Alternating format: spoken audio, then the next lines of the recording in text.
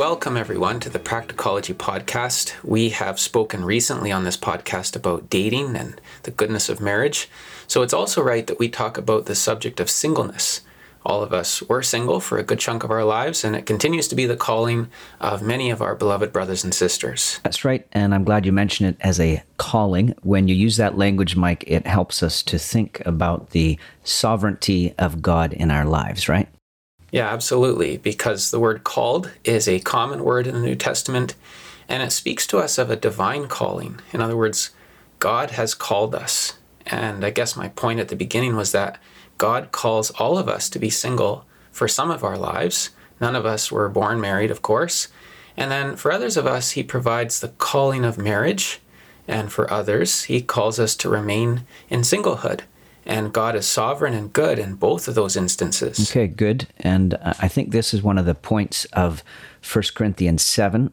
It's a bit of a controversial chapter, admittedly, because of some interpretive challenges and debates about what the Spirit of God is teaching us about divorce and remarriage. But I want to highlight verse 17 of that chapter. It says, "Let each one live his life in the situation the Lord assigned when God called him." And also verse 7, actually, earlier in the chapter. "I wish that all people were as I am," Paul says, while living a single life when he said that. "But each has his own gift from God. One person has this gift, another has that."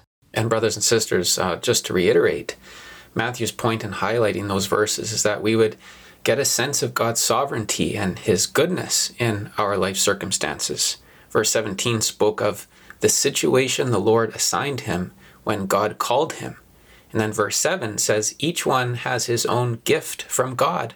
So God is not withholding his goodness from us in our lives. He is not trying to find a way to piece things together when his plan A and B and C didn't fall into place. The Lord is sovereign and the Lord is good.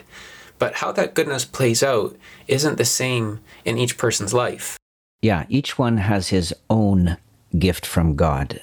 And for myself, let me state, I don't think that 1 Corinthians 7:7 is saying that every believer who is single has a special supernatural physiological ability for celibacy or singlehood. I don't think that's the sense of gift there. Notice he says everyone has a gift in verse 7, including married people. So I don't think he's saying there is a supernatural physiological ability that God specially grants just to married people for sexual desire, for example. And many single people, I think, would certainly profess that they don't seem to have any special physiological ability for singleness, that they, in fact, want a partner very much. So the word gift does not have to mean special ability, is my point. The giftedness relates to the calling, or it is perhaps grace for the calling. If you are married, that is a gift from God for you to enjoy and use for his service. If you are single, that is a gift and a calling from God for you to enjoy and use for his service. Near the end of the chapter, verse 35, Paul writes, "I am saying this for your own benefit, not to put a restraint on you, but to promote what is proper, and so that you may be devoted to the Lord without distraction." Yeah. And that statement, as well as a couple of other statements in this chapter, does lead some people to think that Paul is saying that singleness is actually better. It's good, and marriage is a lesser calling than singleness. So what would you say to that, Matthew? Well, you brought it up, Mike. What would you say to that? I knew you were going to put that back on me, Matthew. But at the very least, this is a corrective, right? This is a corrective to maybe a predominant emphasis in the church where we really have pressured singles to feel inferior unless they are married. But 1 Corinthians 7 is coming along and is truly extolling the merit and some advantages of singleness. And at the same time, we do have to pull Ephesians 5 into this and uphold the value of marriage. I think you've done that in recent episodes as well, that marriage is a tremendous gift, a tremendous calling. But we need to have these passages side by side and affirm the goodness of both of these callings. Yeah, that's good. This isn't the only passage that deals with the subject in the Bible. So, no, I don't think 1 Corinthians 7 is teaching that you are more spiritual if you commit yourself to a life of singleness. It was God's idea to create the first woman for the first man. And after he brought her to him, he said it was very good. So Paul isn't opposing the Genesis model. Celibacy is not more spiritual than a marriage union. God's word exalts the significance and sacredness of the physical union of a man and woman in marriage. And actually, 1 Corinthians 7 encourages that sexual relationship within marriage. But what 1 Corinthians 7 is saying is that married life does come with some challenges and restrictions. And there are some life stresses that marriage and family life bring that aren't as likely to be encountered in the single life. Married life adds some complexities to life, some responsibilities and attention to things that single life does not require. And 1 Corinthians 7, also remember, it is written in the context of some significant distress, verse 26, the details of which are not crystal clear to us, but I think that also factored into Paul's teaching, would you say? Mm-hmm. Yeah, I think so. I'm not 100% sure how to take that, but it's definitely a factor as we think about this. But your point is, God created the institution of marriage, and there is an intrinsic goodness to it. We made this clear back in episode 145. Marriage is normal, marriage is good. But that might make someone ask, is singleness less than good? Well, it may make some people ask that, but the answer must be no for multiple reasons. Let me start. You can come in here too, Mike. But again, this is 1 Corinthians 7. You can't read 1 Corinthians 7 and come away thinking singleness is bad. Paul writes in verse 7, I wish all men were as myself, meaning unhindered by marital responsibilities. Again, verse 7, everyone has his own gift from God, including singles, and God doesn't give bad gifts. Verse 8, to the unmarried and widows, in other words, to single people, it is good if they remain as I am. And then verses 26, 27, it is good to remain single, and it is good to remain married. So you can't read 1 Corinthians 7 and come away thinking singleness is a lesser form of God's goodness. Right. Yeah, and I think another obvious element to this whole discussion is our Lord Jesus himself. Remember, brothers and sisters, your Savior was a real man, and he lived a single life. He had companions of both sexes, but no romantic relationship with another individual the whole days of his sojourn here. So it's inconceivable for us as followers of a man who lived in singlehood to say singleness is inherently wrong or inferior. Amen. Sam Albury has a good line about that actually in his helpful book, which we recommend, 7 Myths About Singleness. He says, the moment we claim a life of celibacy to be dehumanizing, we are implying that Jesus himself is only subhuman. But he is the most complete and fully human person who ever lived. I think that's good. So the culture may imply that that single life, that celibate life, you're missing out on this fundamental aspect of what it means to be human. Well, Jesus was a real human. So as you say, Mike, our Lord shows us singleness can be good. And in light of that, let's not give the impression then that marriage is a requirement in God's eyes, or that it is a requirement to be valued in the church. Single people are just as valuable as married couples. They serve the church in so many vital ways, and we'll come back to that more shortly. Yeah, I totally agree with that, and I love that line from Sam Albury there.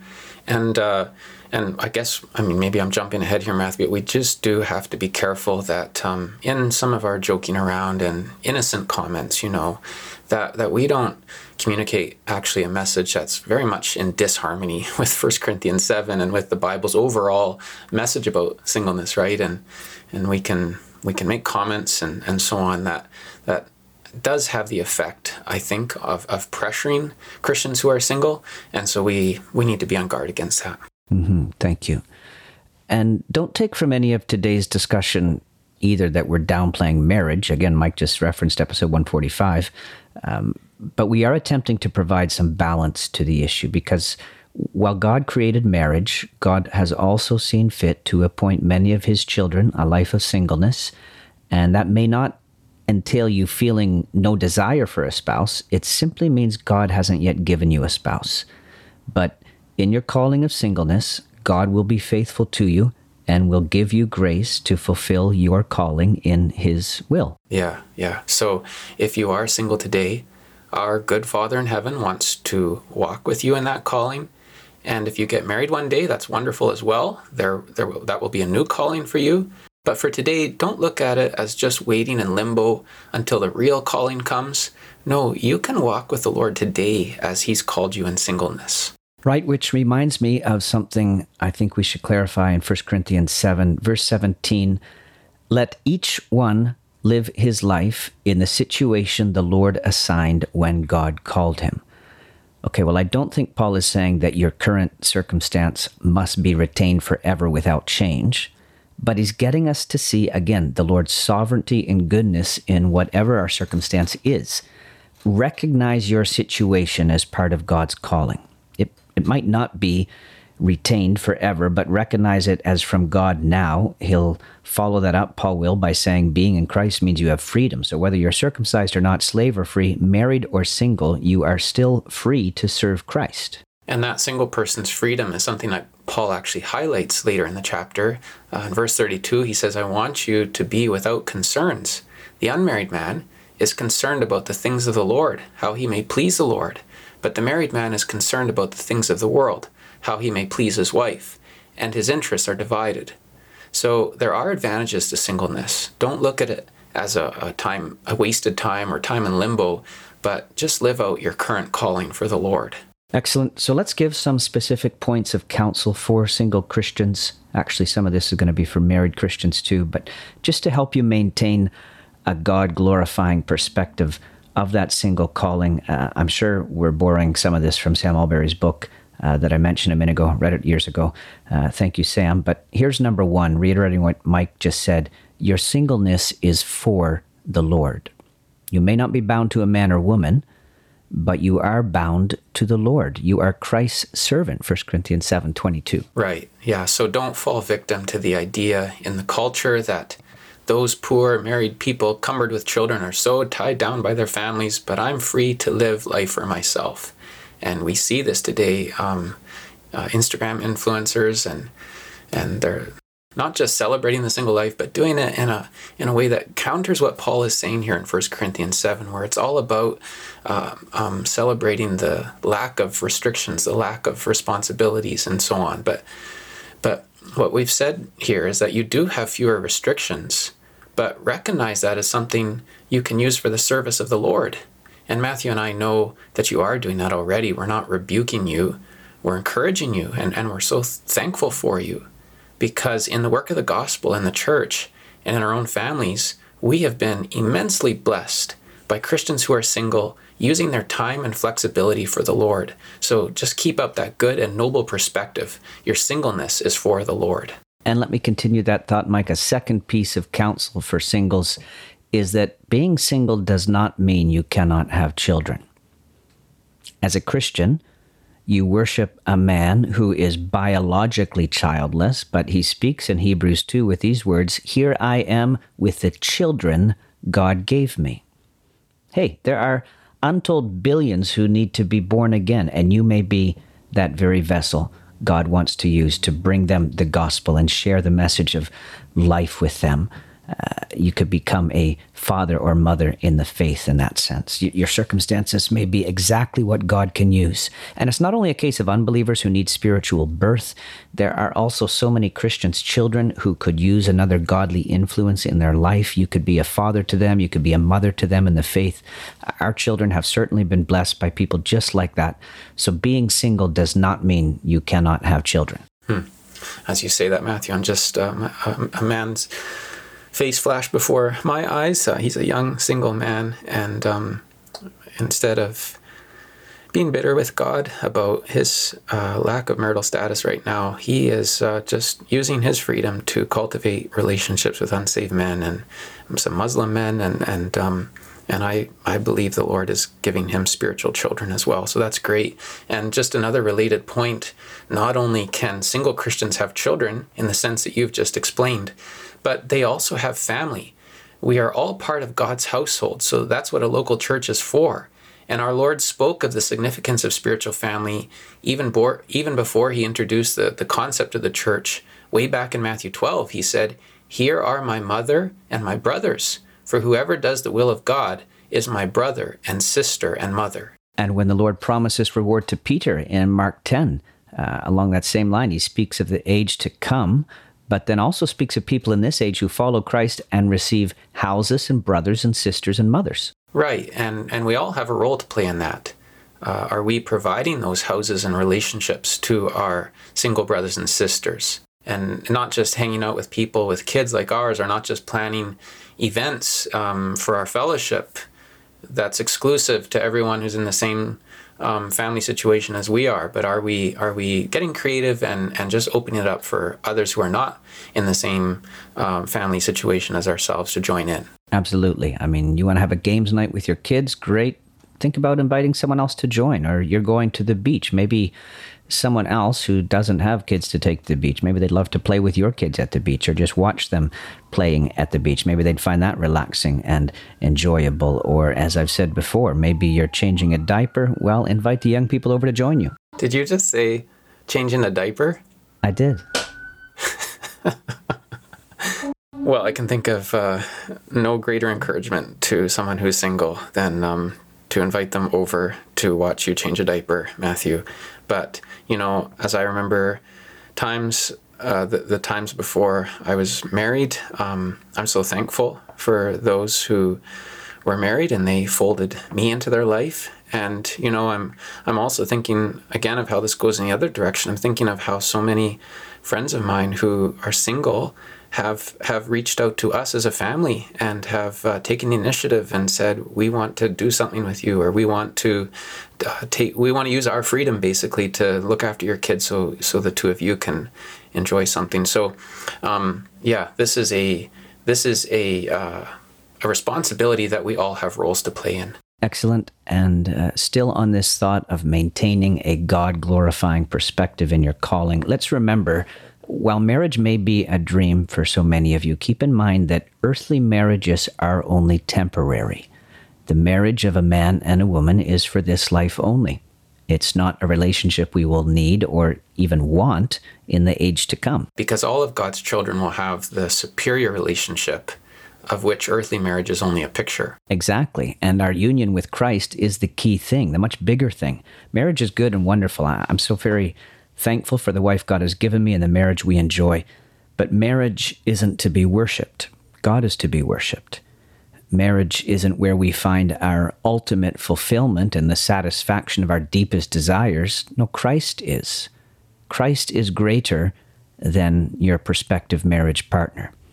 And I actually don't think we spend enough time, Mike, thinking about human marriage as a pointer to the divine romance and the relationship of Christ and his church.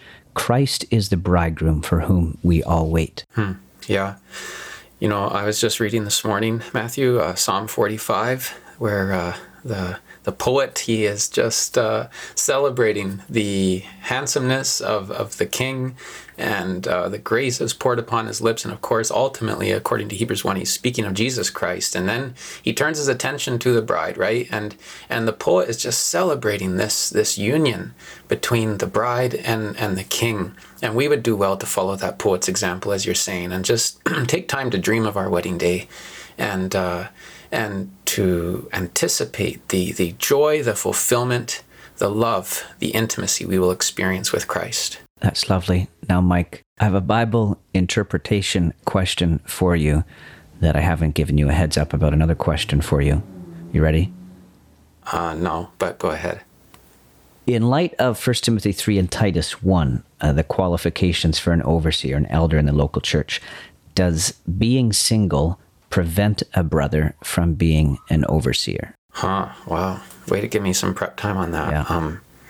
But I don't think so, Matthew. I think that an elder can be a Christian who's single. And I guess one of the lines of argument I would use for that is those qualifications also talk about having, faithful children or believing children. Mm-hmm. But would we extrapolate from that and say, okay, well, you can have a married man who doesn't have children, but unless he has children, he cannot be an elder? I don't think so.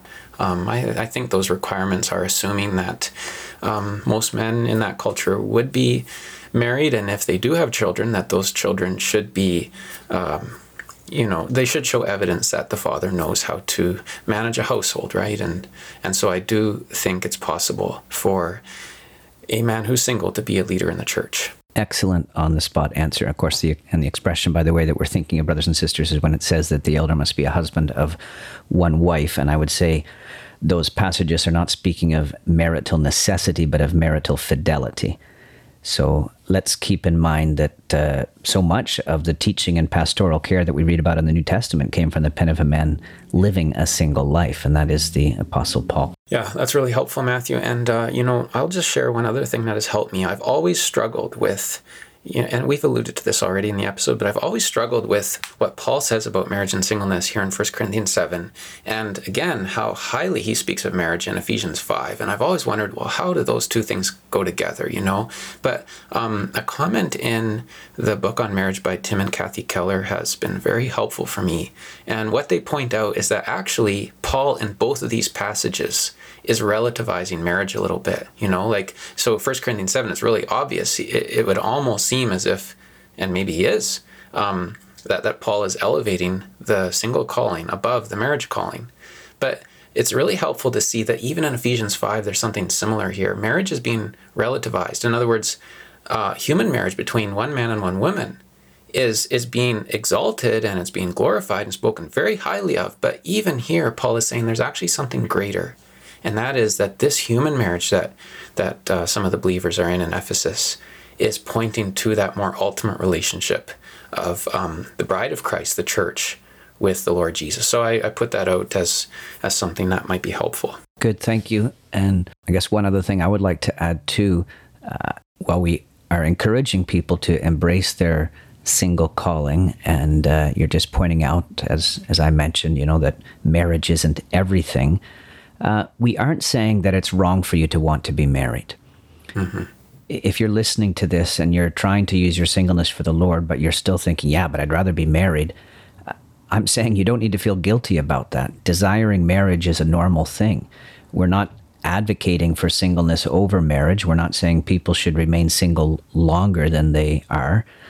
We are saying that if that is your calling today, you can experience God's goodness in that. But it's certainly not wrong for you to want to experience his goodness in marriage as well. Mm-hmm. Totally agree with that, Matthew. And, to be honest, 1 Corinthians 7, for quite a while, was part of a number of passages in the Bible that really kind of hung me up regarding marriage. Like I will go into it maybe more in another episode, but I wasn't able to proceed in my pursuit of Helen because of guilt and so on, thinking that I shouldn't want to be married. And so I just totally echo what you're saying, that it is good to want to be married.